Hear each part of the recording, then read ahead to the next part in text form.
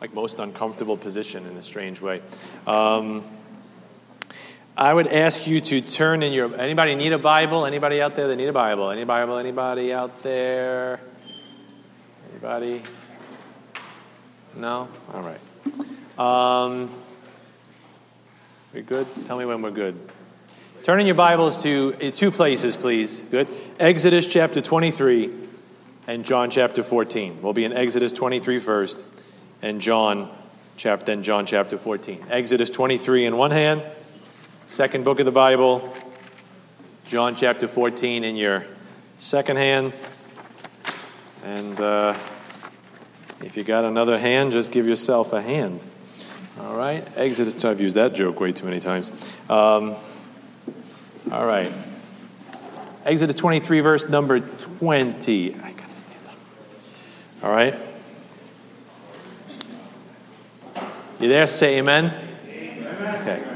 Exodus 23, verse 20. The Bible says, God speaking to his nation, he says, "Behold, I send an angel before thee to keep thee in the way and to bring thee into the place which I have prepared."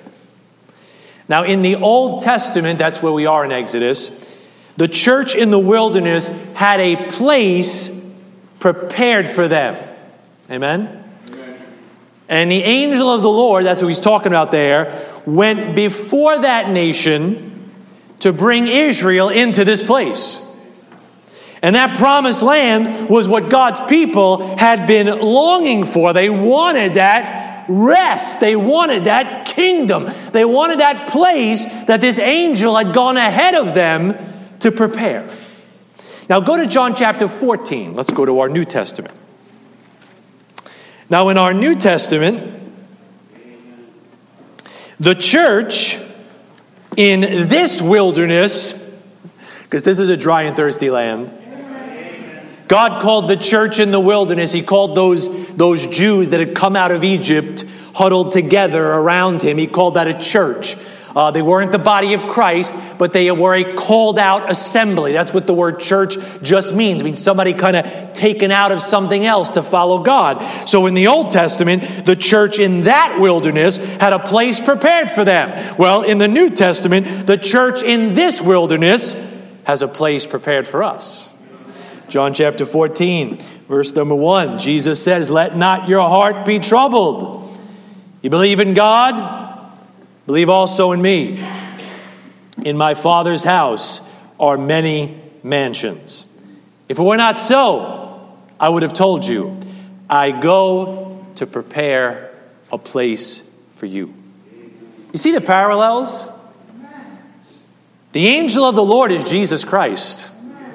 In the Old Testament, he says, my angel's going to go before you to prepare a place and bring you into it. In the New Testament, the angel of the Lord, Jesus Christ, he's saying here, I'm going to go on before you to bring you, my church, into this place that I'm preparing for you. And our promised land is what God's church is supposed to be longing for today. Amen? But here's the big difference. Unlike the nation of Israel, our place is not an earthly kingdom. The Jew is waiting for something down here. We're waiting for an earthly kingdom. We're waiting for a heavenly home. That's what we're longing for. That's what we're looking for. That's the place that he's preparing for us. You see, there's three destinations. The Jew will inherit the earth. The Gentiles will populate the new heavens. But our home, church, is New Jerusalem. That is the place Jesus Christ is preparing for his bride. And so I'd like to tell you today, if you're saved, there is a place prepared for you. And I'm not talking about the body. We talked about that the last time we were in here. I'm talking about that New Jerusalem. I'd like to talk about, the title, I guess, is A Place Prepared for You. A place prepared for you. Let's pray. Heavenly Father, Lord, we love you today. We thank you today, Father. We just pray you to help us, Lord. Help me be able to preach today, Father. Give me strength, physically and spiritually, Lord. Help your people to be encouraged and to receive what you'd have them hear. In Jesus' name we pray. Amen. Amen. All right, I'd like you to stay right there in John chapter 14. I got a couple of things I'd like to say about this here. Number one is I'd like to tell you about the confidence that you can expect in this place. I mean, the confidence. You sat down today, when you kind of have something done to you, you kind of take a step, you lose that confidence, when you're walking a little bit, you kind of wake up every day and you're wondering if you'll be able to move a little bit, right? But you know what? When it comes to heaven, I should say rather, when it comes to New Jerusalem, when it comes to the home and the place that Jesus Christ is preparing for you, there is a confidence that you can expect in this place. I'll tell you why. Number one, John 14, verse 2. Jesus says, if it were not so, I would have told you. I go to prepare a place for you. You know why you can have confidence in this place? Because Jesus Christ told you so. Jesus Christ told you so. That should be enough. I should be able to close my Bible right there, go home and shout amen until he comes to take me home right there. But I got a little bit more in the tank for you to kind of rev your engine a little bit. But right there, the fact that Jesus Christ so graciously says, if it were not so, I would have told you. In other words, I'm not a punk. I'm not a politician. I'm not trying to cut the mustard or dip the colors or try to trick you. I'm telling you straight up, my disciples, I'm leaving you. I know your hearts are breaking. I'm telling you, I'm getting something ready for you, and I'm coming back to bring you there. If it were not so, I would have told you. Right? That's your gracious God. That's your loving Savior. You know what Titus 1:2 says? Says God cannot lie. Amen. You know that? Right? Can God do anything? People say, yeah. You know what I say? No. God can't do anything. God can't age. God can't learn.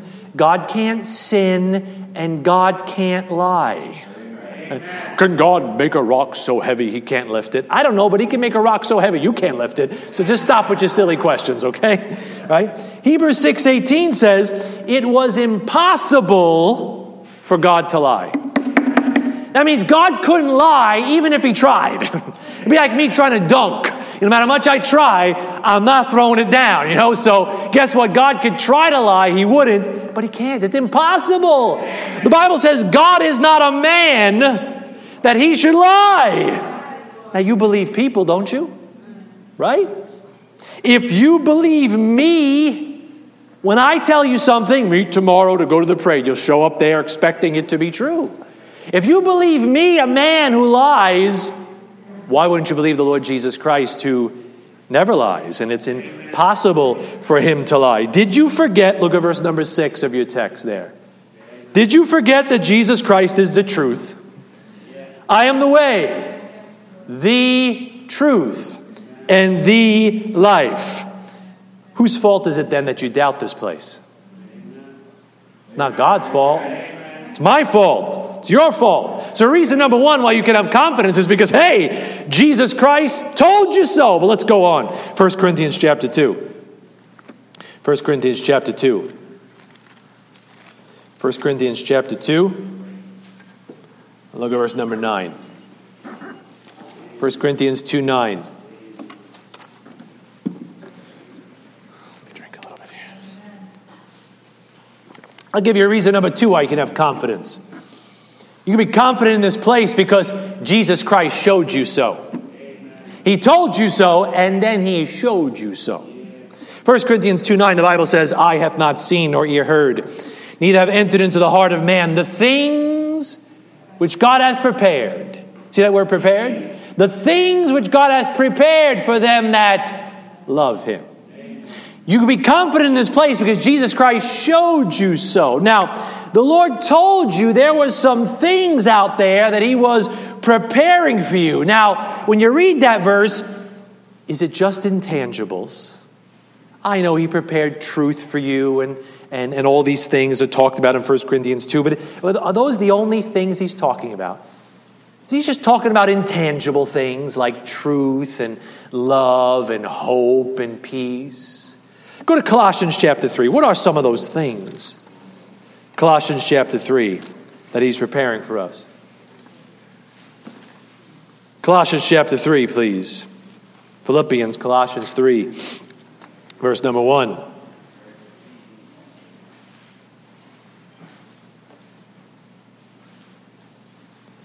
You there? Say amen.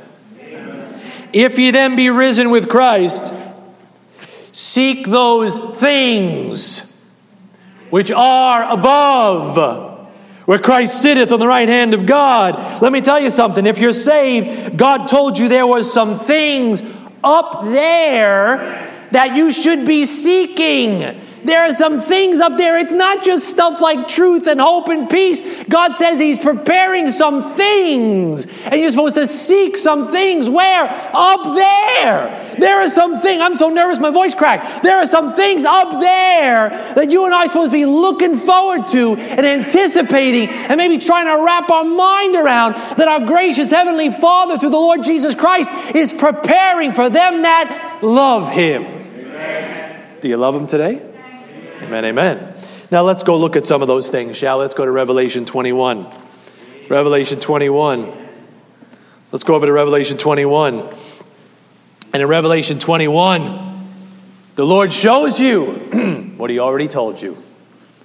He told you so. And then in Revelation 21, He shows you so. Now, I'm not an artist. I can draw glorified stick figures. But you know what? It's hard to picture this, I know, because nobody has ever seen anything like this. It has never entered into the heart of man. Nobody's ever conceived something like this. But you could try. People have drawn this. People have painted this. People have tried to visualize this. It's tangible. You see verse number 10? It says in verse number 10, He carried me away in the Spirit to a great and high mountain and showed me that great city. This is a real place, man. It's called a city. You know what a city is? A city, definition, it's a city. A city is where you have a large number of houses or people living in one place. Amen. We're all going to be in that one place. That's why God calls it a city. Not for its skyscrapers, but for all the saints of God that are going to be gathered there. Verse 11 says, I'm not going to read it, but you can look at it. Verse 11 says, this city has lights. Like a lot of cities are lit up. Verses 12 to 14, if you read it along while I'm talking, says this city has architecture. It's got walls and gates and foundations. You read verses 15 to 17, you see this city has dimensions that you could measure. Dimensions that you could lay out. It's 1,500 miles by 1,500 miles. It's not like some fluffy thing. You could lay it out. If you had a tape measure long enough, you could measure how big this city's going to be, how big it's going to be. In verses 18 to 21, it tells you that this city is made of some amazing building materials, some things that you and I would never think to build with, but some building materials nonetheless.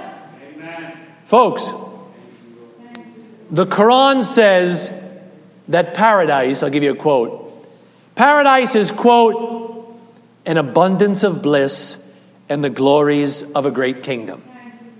You know what that sounds like to me?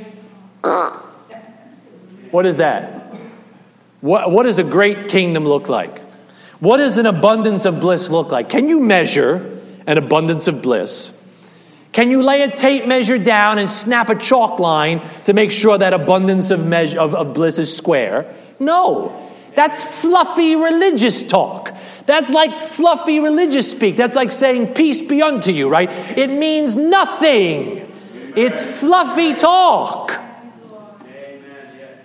Mormons talk about, Mormons, Church of Jesus Christ of Latter-day Saints, which is, I don't know what that means, but they say that this coming kingdom is, there are degrees of happiness that you can strive to achieve in the coming kingdom. What does that mean? Are we going to play chutes and ladders up there? And I hope I can get to the celestial kingdom or the terrestrial kingdom or the celestial kingdom. It's like a tea, celestial seasonings. Like, I don't even know what's going on with all that stuff. You know, it's like, what? That doesn't make any sense to me. But your Bible describes a real place, a literal place that you can draw, that you could take to somebody and say, can you lay this out in a computer-assisted design? You could visualize it. You could find those materials that they might use to build it, because it's a real place prepared for you that you can have some confidence in. Number 2, Revelation 21. I said there's a confidence you can expect in this place prepared for you. Number 2, I like to talk about the character you will enjoy in this place prepared for you. There's a confidence that you can expect in this place, and there's a character or quality you'll enjoy in this place. I'll show you the first one right here in Revelation 21:2. It says, "And I, John, saw the holy city." Verse number 10, right? Go down to 10. "And he carried me away in the Spirit to a great and high mountain and showed me that great city, the holy Jerusalem." You seeing it? The first aspect of this city God wants you to know is it's a holy city. If God is holy, don't you think the city he's preparing will also be holy? Now, I'm an English teacher. I used to be. I got to get back to it soon. But Edgar Allan Poe, heard of him? Writer Edgar Allan Poe wrote The Raven, wrote, Fall of the House of Usher, The Cask of Amontillado, Mask of the Red Death, Black Cat, The Bells. I know way too many titles by this guy. But you know one thing Edgar Allan Poe's works all have in common? They're dark and depressing. Because Edgar Allan Poe, nobody reads Edgar Allan Poe and walks out smiling. Annabelle Lee, about his wife who died in the sea. It's like, oh my goodness, Edgar. It's just like, you ever see a picture of Edgar Allan Poe, he looks miserable. Looks like he hasn't been outside or eaten any red meat in about 2 years. He just looks absolutely miserable. He just looks miserable. His eyes are withdrawn. He wrote about death. He wrote about dismay. He wrote about horrible things. He was a dark dude, and that dark dude wrote about dark things. Because he was a dark dude. His work, his art, was a manifestation of who he was. Revelation 21:27. "And there shall in no wise enter into it," meaning the city, "anything that defileth, neither whatsoever worketh abomination or maketh a lie." The Lord is preparing a place for you that is pure, that is clean, that is holy. That's a manifestation of God. Because God is clean, God is pure, and God is holy. So the place that he's preparing is going to be clean and pure and holy. Are you longing for a place like that? All right, I know it's not everybody's here today, but I got to at least get some of you. Aren't you longing for a place that is pure, that's holy, that's uncontaminated by sin? I'm looking forward to a place like that. I'm longing for a place like that. I'm longing for a place where no one's trying to groom your children with their perversion. I'm looking forward for a place like that, where people could just run off and not have to worry about anything like that. I'm looking forward for a place where no one's trying to enslave you with their doublespeak, with their talk out of both sides of their mouth and telling you it's for your safety or for your convenience or for your benefit. When anybody says that to me, I just hold on to my wallet and back away slowly. I'm looking forward to a place where nobody's trying to trap me, nobody's trying to trick me, and nobody's trying to hurt me. I'm looking forward to a place that is just as pure as God himself. A holy city to call home.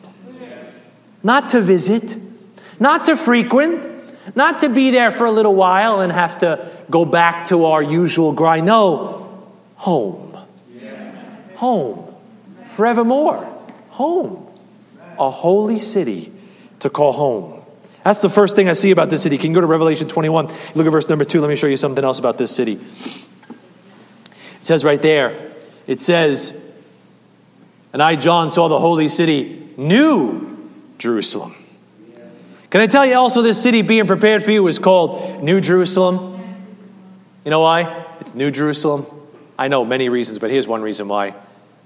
It never gets old. Can you look at Revelation 11? Look, just flip a few pages to the left.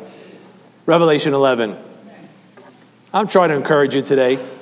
You pray that I could be encouraging, right? Revelation 11:8. You know the old Jerusalem down here? It rots because of sin. You know that? It rots because of sin. You know what the Lord calls it? He says, he's here talking about the old Jerusalem during the Great Tribulation. He says, and their dead bodies shall lie in the street of that great city, which spiritually is called Sodom and Egypt, where also our Lord was crucified. The old Jerusalem down here is rotting. God calls the old Jerusalem Sodom and Egypt in the Great Tribulation.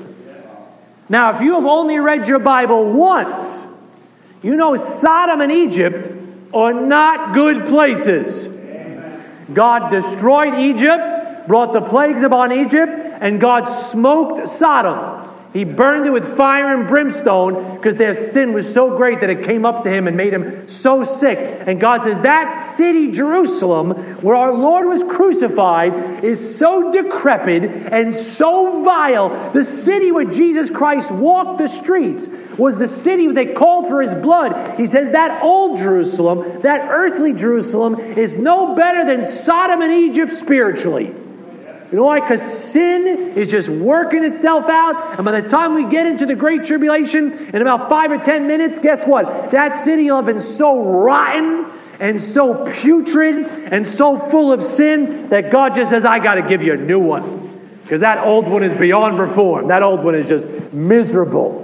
And the Jerusalem coming down out of heaven will never age. It'll never lose its shine. It'll never decay. Isn't that a blessing? You know, you can visit some vacation. I forgot how nice it is to sit in the chair. You can visit some vacation spots once, twice. Maybe you got that spot you go to once in a while. But I guess if you went there every day of every year for the rest of your life, wouldn't feel so much like vacation anymore. Would get kind of old, wouldn't it? Revelation 21:5. Can you go there? Revelation 21:5.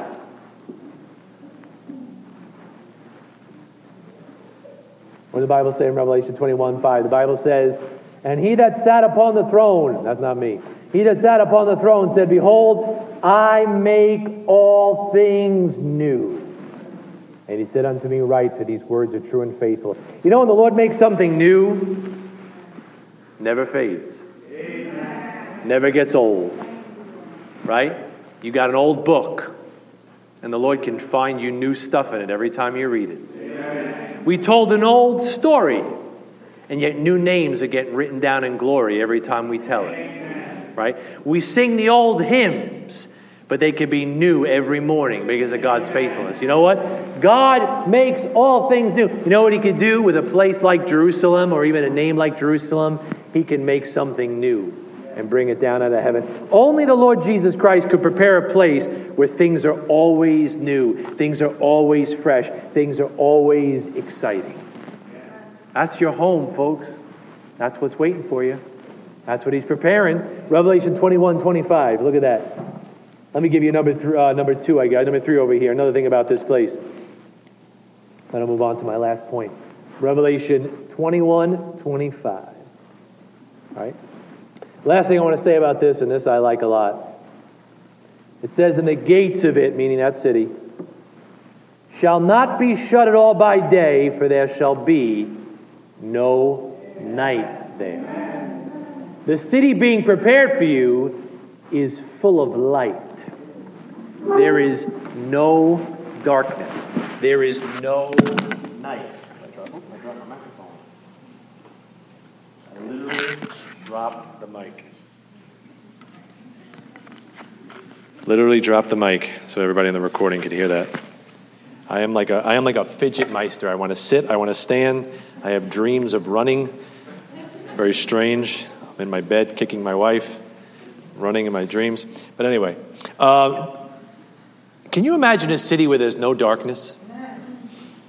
They say San Francisco is a hellhole right now. There's feces on the street, needles on the sidewalk. New York City is not far behind. I mean, people getting attacked in subways and stuff. I know they want to tell us, you people make too much of it. No, I have eyes that can see and a mind that works, all right? I don't think I'd take the subway if you paid me to take it right now. But you know what? There's a city up there that God's preparing. Amen. That's always light. Amen. Right? You know, it says the gates are not shut. You lock your doors at night for fear of intruders. Yeah. Bad men. Bad women. Bad man-women. I don't even know what to say anymore. Bad Z's. All right? Mischief makes us lock our doors at night. But the Bible says right there in Revelation 21:25 that there's no night in this city. So there's no fear for your safety. So what does verse 25 say? Those gates are never shut. You're not worried about anybody getting in that can't get in or shouldn't get in. You're not worried about anybody getting out that's not supposed to get out. Everybody's there and everybody wants to be there and everybody's supposed to be there. It's a city that's always light. Look at verse number 10 again. Let me show you something else about it. Verse number 10. And he carried me away in the spirit to a great and high mountain and showed me that great city, the holy Jerusalem, descending out of heaven from God, having the glory of God, and her light, the city, was like unto a stone most precious, even like a jasper stone clear as crystal. You know, they call Paris the city of light, but Paris can't hold a candle to my home. Amen. And I'm talking about my home. I'm going to live in this city. This city is where I'm going to hang my hat for eternity. And her light is the same as a precious stone. You say, what kind of stone? Like a jasper stone. You know what color jasper stones most commonly are? Red. I wonder, does the Lord want some people to remember the blood up there? That light might even have some red in it, like a jasper stone?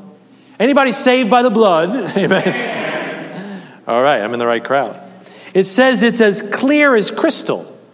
You know what that crystal does? It causes the light to dazzle, to sparkle, to glow. Man, can you just picture this? Just a light, maybe with a hue of red in it, that's just glowing and dazzling and sparkling. That light's like a precious stone. Verse number 23 says,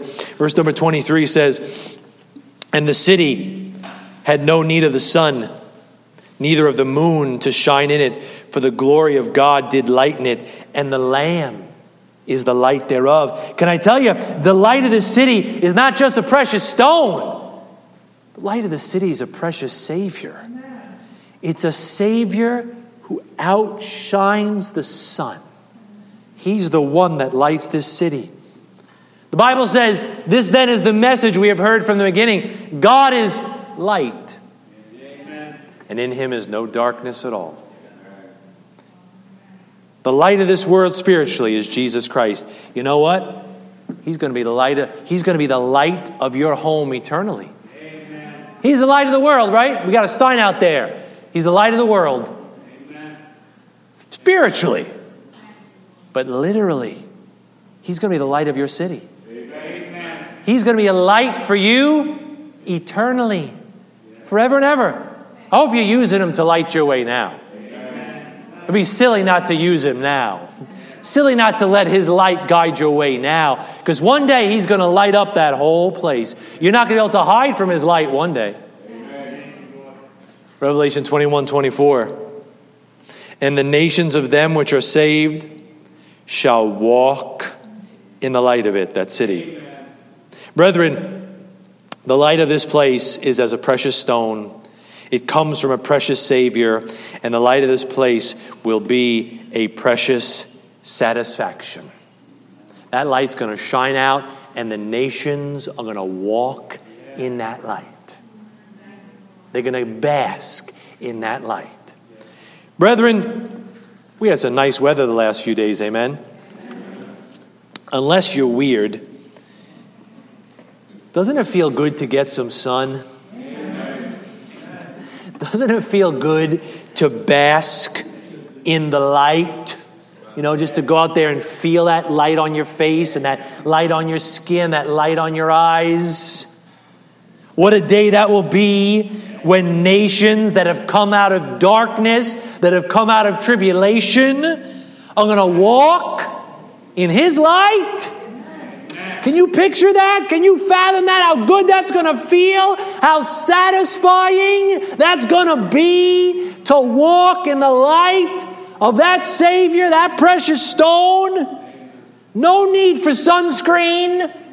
No need for cover-ups. No fear of melanoma. Just peace and safety and the presence of Jesus Christ forever, and you're basking in that presence. Wow. 1 Thessalonians, can you go to chapter 5, please? 1 Thessalonians chapter 5.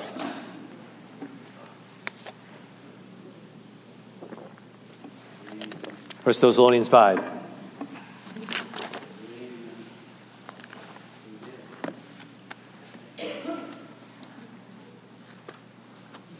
First Thessalonians 5.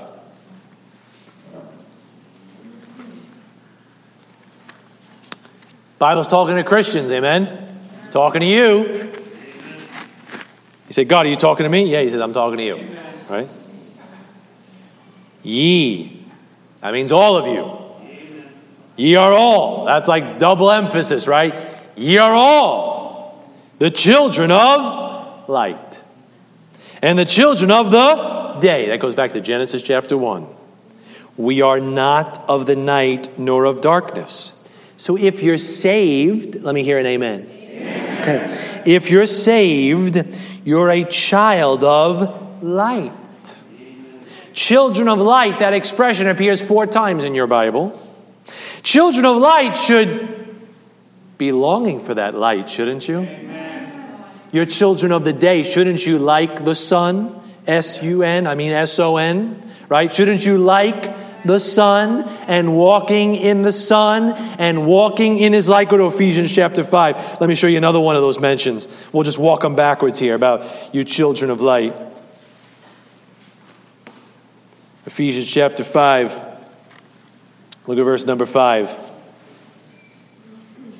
The Bible says, for this ye know, Ephesians 5:5, that no whoremonger, nor unclean person, nor covetous man, who is an idolater, hath any inheritance in the kingdom of Christ and of God. Let no man deceive you with vain words.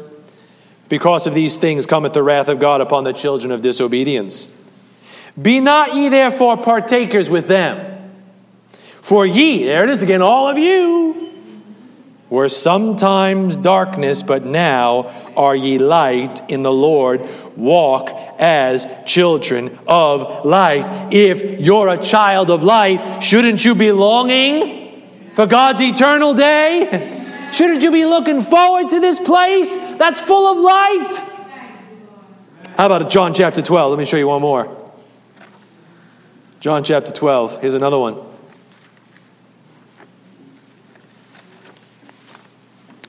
John 12:35. John 12:35. You there? Amen. Then said Jesus unto them, yet a little while is the light with you, speaking about himself. Walk while ye have the light, lest darkness come upon you. For he that walketh in darkness knoweth not whither he goeth.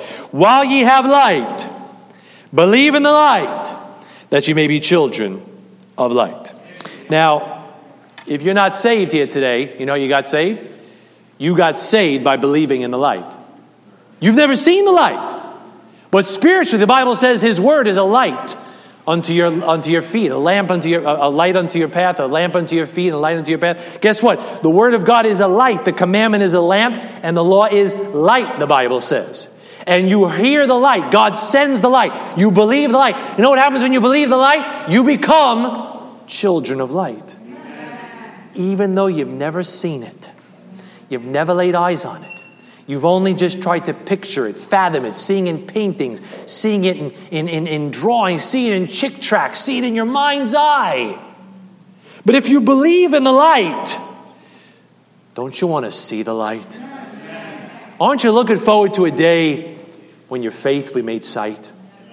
And you'll look. You can't look directly at the sun. It'll mess your eyes up. But when God gives you that new body, you're going to look right into the sun and see him face to face. Luke chapter 16, here's the first mention of children of light. Luke chapter 16, look at verse 8.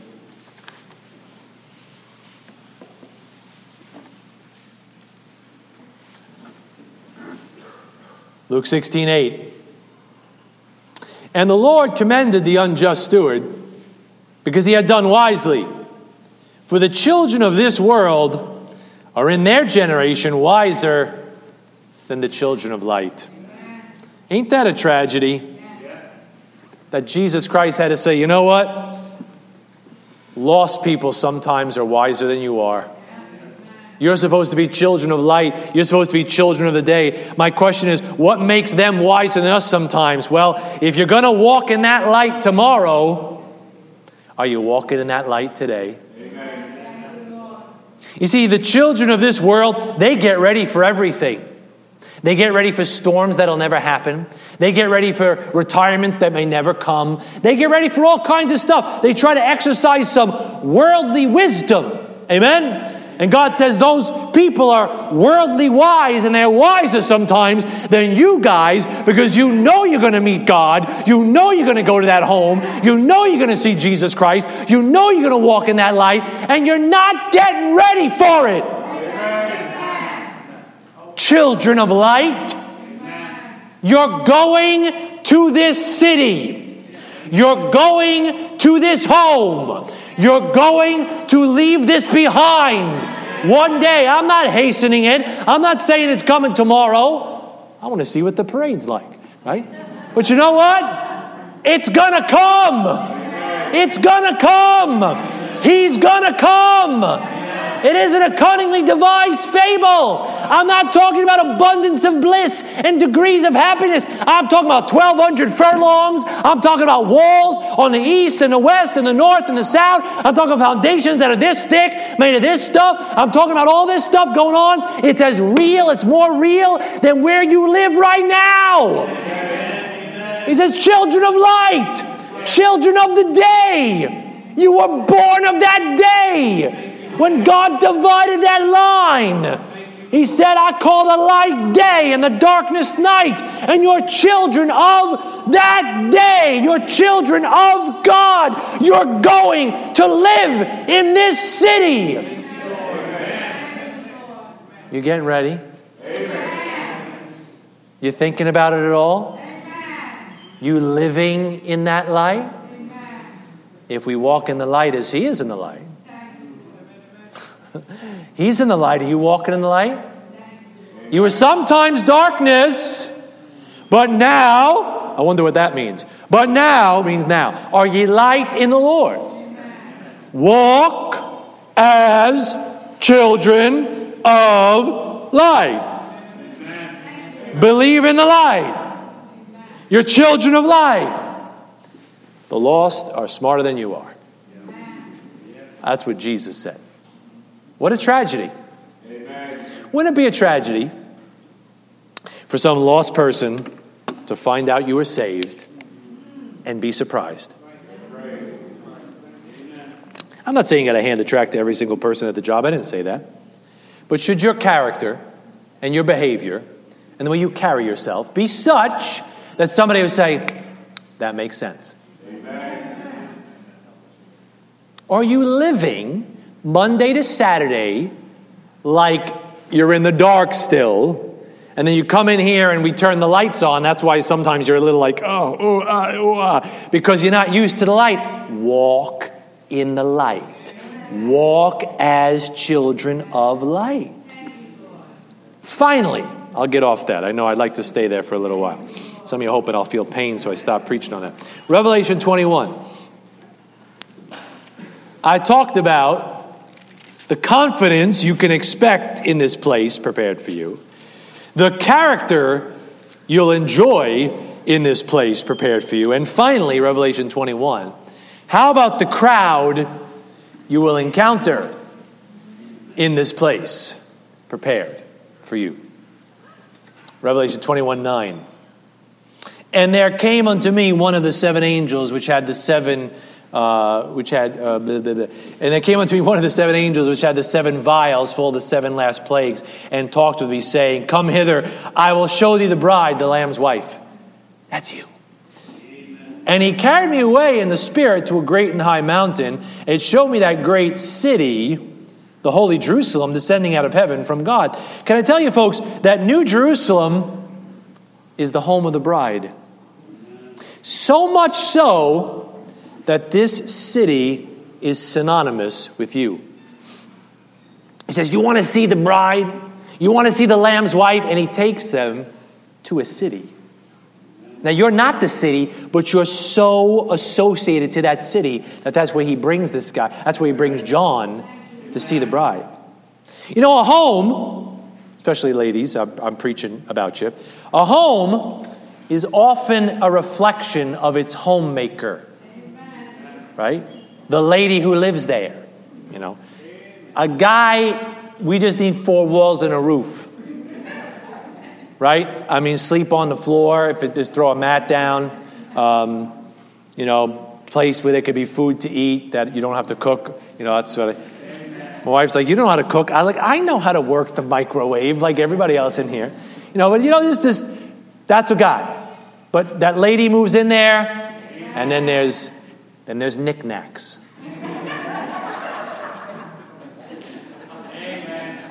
I thought that was just a decor, right? They go to places like Home Goods and see possibilities. You know, I didn't know that part of the wall needed that thing there. Or that table. Oh, we have a table now. The corner needs a table, and the table needs a knick-knack on it. First world problems. But and then the place starts to take on the quality of that lady. Starts to take, you say, you walk into the house and you say, I see you in here. Like I see, your style in here. Folks, New Jerusalem is so associated with Christ's bride because you live there. You live there. Hey, you want to see the bride? He takes you to a city because that's your habitat. That's your home. That's where you abide. You see Revelation 21 verse 2 there? It says, And I, John, saw the holy city, New Jerusalem, coming down from God out of heaven, prepared as a bride, adorned for her husband. Jesus Christ has been getting this home ready for 2,000 years. Just 2 days to him. It's been like an eternity for us. Amen. But he's getting it ready the same way a bride gets ready. Prepared. And that bride, that alarm clock goes off. Beep, beep, beep, beep. The team comes in. And you know what happens. I joke about it a lot, but you know what happens. They come in with their jackhammers and their spackle and their paintbrushes, and they start, going to work, buffing and spackling and, just primping and perming and teasing and tinseling and glittering and perfuming and spritzing. You know what? They want that lady to look better than she did before. And that city is prepared as a bride adorned for her husband. That city is going to be the most beautiful thing you've probably ever laid eyes on next to Jesus Christ. He's getting it ready. Why? To make it look gorgeous. It's not going to be like the man cave, with the mini fridge and the futon and the bags of chips on the floor. That's the man cave, right? No, this thing is going to be prepared as a bride, adorned for a husband. So when you look upon it, it's going to take your breath away. Because when you get married, right, before the wife moves in, after the wedding, right before the wife moves in, you try and get that place ready for her. My wife and I, we got married in September. We got an apartment around July, and I moved in there. And, I would try to, we try to get people in there, try to make it look nice, because you want, when you're moving in there, you want it to look as best as possible. What must this place look like if the Savior himself has had all this time to prepare it for you? He's preparing it for you. He says, I go to prepare a place for you. Amen. If me, a dingbat who doesn't know how to stand or sit right, if me, a dingbat, knows to clean the place up, make it look nice, she likes it like this, she wants it like that, if I know to do that, what must your bridegroom be doing right now? What must this place look like when the wedding is over and you cross into your heavenly abode? I mean, it's going to have to take your breath away. I imagine it would just take your breath away for an eternity, no? But here's a question I want you to leave you with. And I got just one last thought here. You see Revelation 21:2, the place is called New Jerusalem. I know we're talking about New Jerusalem, and sometimes we use this interchangeably for heaven. New Jerusalem comes down out of heaven, all right? I'm talking about a specific place. I'm not talking about heaven per se. I'm talking about your heavenly home, that New Jerusalem that comes down out of heaven for the church, the bride. Now, here's my question, and I'll answer it out loud. I just want you to think about it. What is the New Testament church doing living in a city called New Jerusalem? That's Jewish. I'm a Gentile. What am I doing living in a city like that? Go to Genesis 24. I'm going to give you a little clue. You know why some people say, oh, that's not for you. That's not for the church. That's Jewish. Nah, you're wrongly dividing your Bible, sir. You're getting a little hyper. Getting a little hyper dispensational on me now. Good to divide it out, but don't get so hyper, cut it up where you cut it up so much that you dice it to pieces. There's a reason why the church, the body of Christ, lives in New Jerusalem. All right, city of peace. Genesis 24 is a great picture. Genesis 24 is a picture of Isaac getting his bride. It's Abraham, a type of the Father, sending out a servant, a type of the Holy Spirit, to get a bride for Isaac, a type of Christ, who happened to be a Gentile named Rebekah, a type of you, the church. And watch what happens at the end of this journey, Genesis 24:63. It says, and Isaac went out to meditate in the field at the eventide, and he lifted up his eyes and saw, and behold, the camels were coming.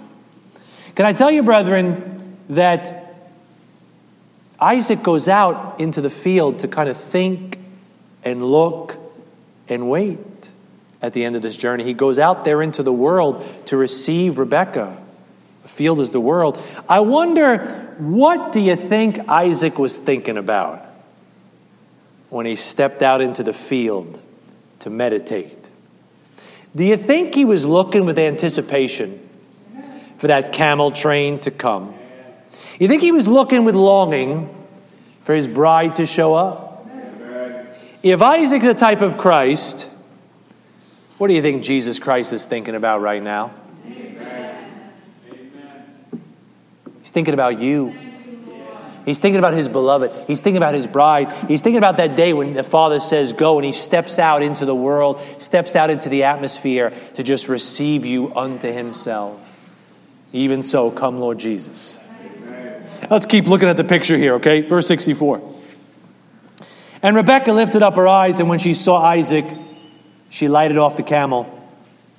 And that's not like she wasn't smoking a cigarette. All right. For she had said unto the servant, that's not my joke, all right? That's not my joke. All right, somebody said that a long time ago. All right, it's like the guys, it's like you know what car the apostles drove, right? They were all in one accord. Sorry, no. Anyway, bad. I'm going to quit while I'm ahead. All right. For she had said unto the servant, what man is this that walketh in the field to meet us? And the servant had said, it is my master. Therefore she took a veil and covered herself.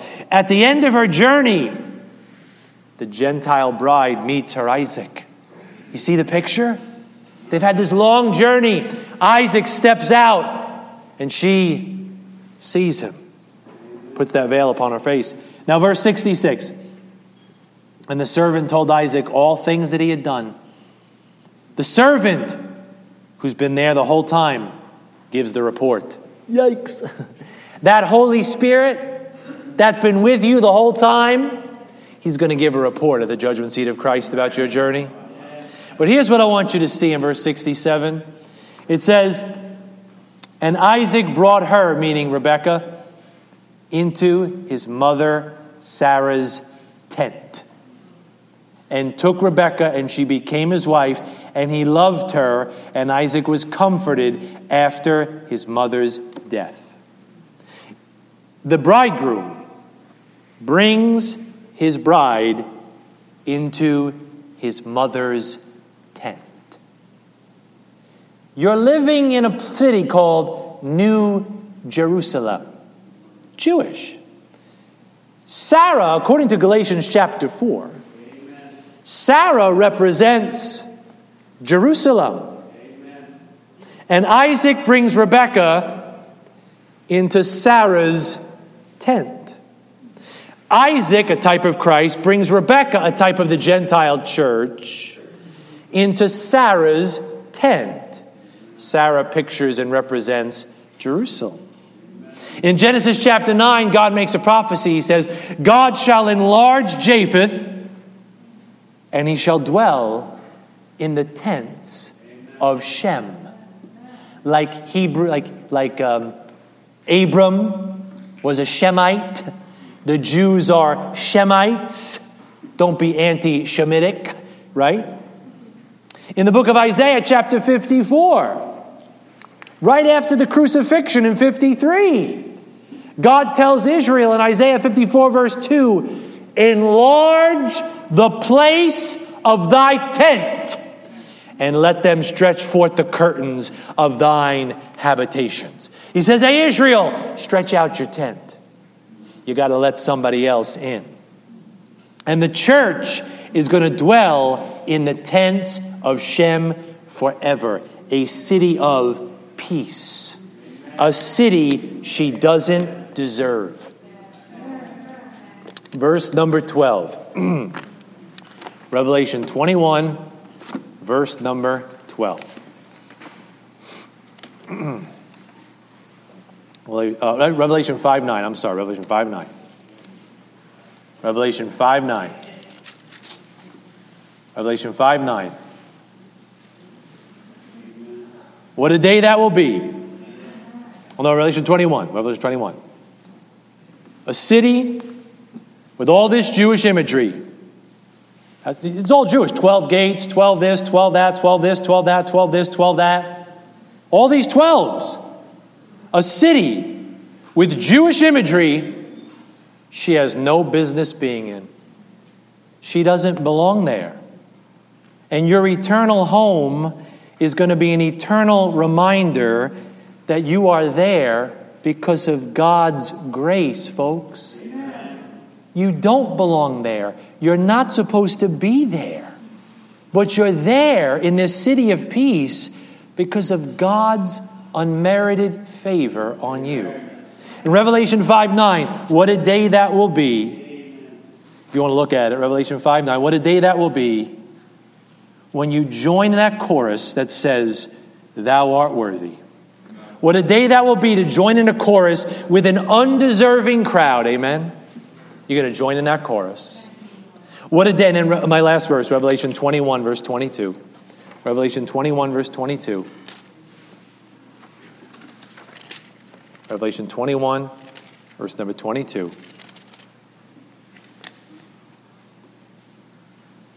It says, and I saw no temple therein, for the Lord God Almighty and the Lamb are the temple of it. Not what a day that will be just to be with that undeserving crowd, but what a day that will be when we all enjoy perfect communion with Jesus Christ in that place prepared for us. Amen. Won't need a temple. Won't need a way to get to God. He'll be right there with you. There's a song that goes like this, and I'll just read it. He stood beside the gate of heaven waiting to go in, and he wondered how this holy place could take a man like him. With shouts of great rejoicing and with music, then they came. Of the angels standing by him, he asked what could be their name. These are the company of prophets, the goodly fellowship of souls, who spake God's word with faith and boldness, who blessed the poor and made the wounded whole. Oh, he fell upon his knees and cried, I am not one of these. He waited till another band of shining ones drew nigh. They entered into heaven with a hallelujah cry. He asked again, who are these? Can you tell me whence they came? He seemed to see the answer in a burning tongue of flame. These are the company of martyrs, the mighty fellowship of saints, knew our Lord and walked beside him, who ran the holy race and did not faint. Oh, he fell upon his knees and cried, I am not one of these. Then suddenly a multitude was heard from far away. Their voices rang with songs of joy like children at their play. He saw Eli, he saw Danny, Mary Magdalene and Paul, and the thief who died by Jesus was the one who led them all. Who are these? He almost shouted with the angel. These are the sinners saved by grace. Amen. The host of them who called upon the Savior, washed in the blood and justified by faith. And oh, he leaped up from his knees. I can go in with these. Amen. And I can go in, for my heart is free from sin. I've been washed in the blood, everlasting life to win. I can rejoice. I can lift up my voice. I can sing, and I can go in. This place we read about today, I can go in. Can you? Can you? Let's pray. Father, we love you today. We thank you today. We pray, Lord, if there's anybody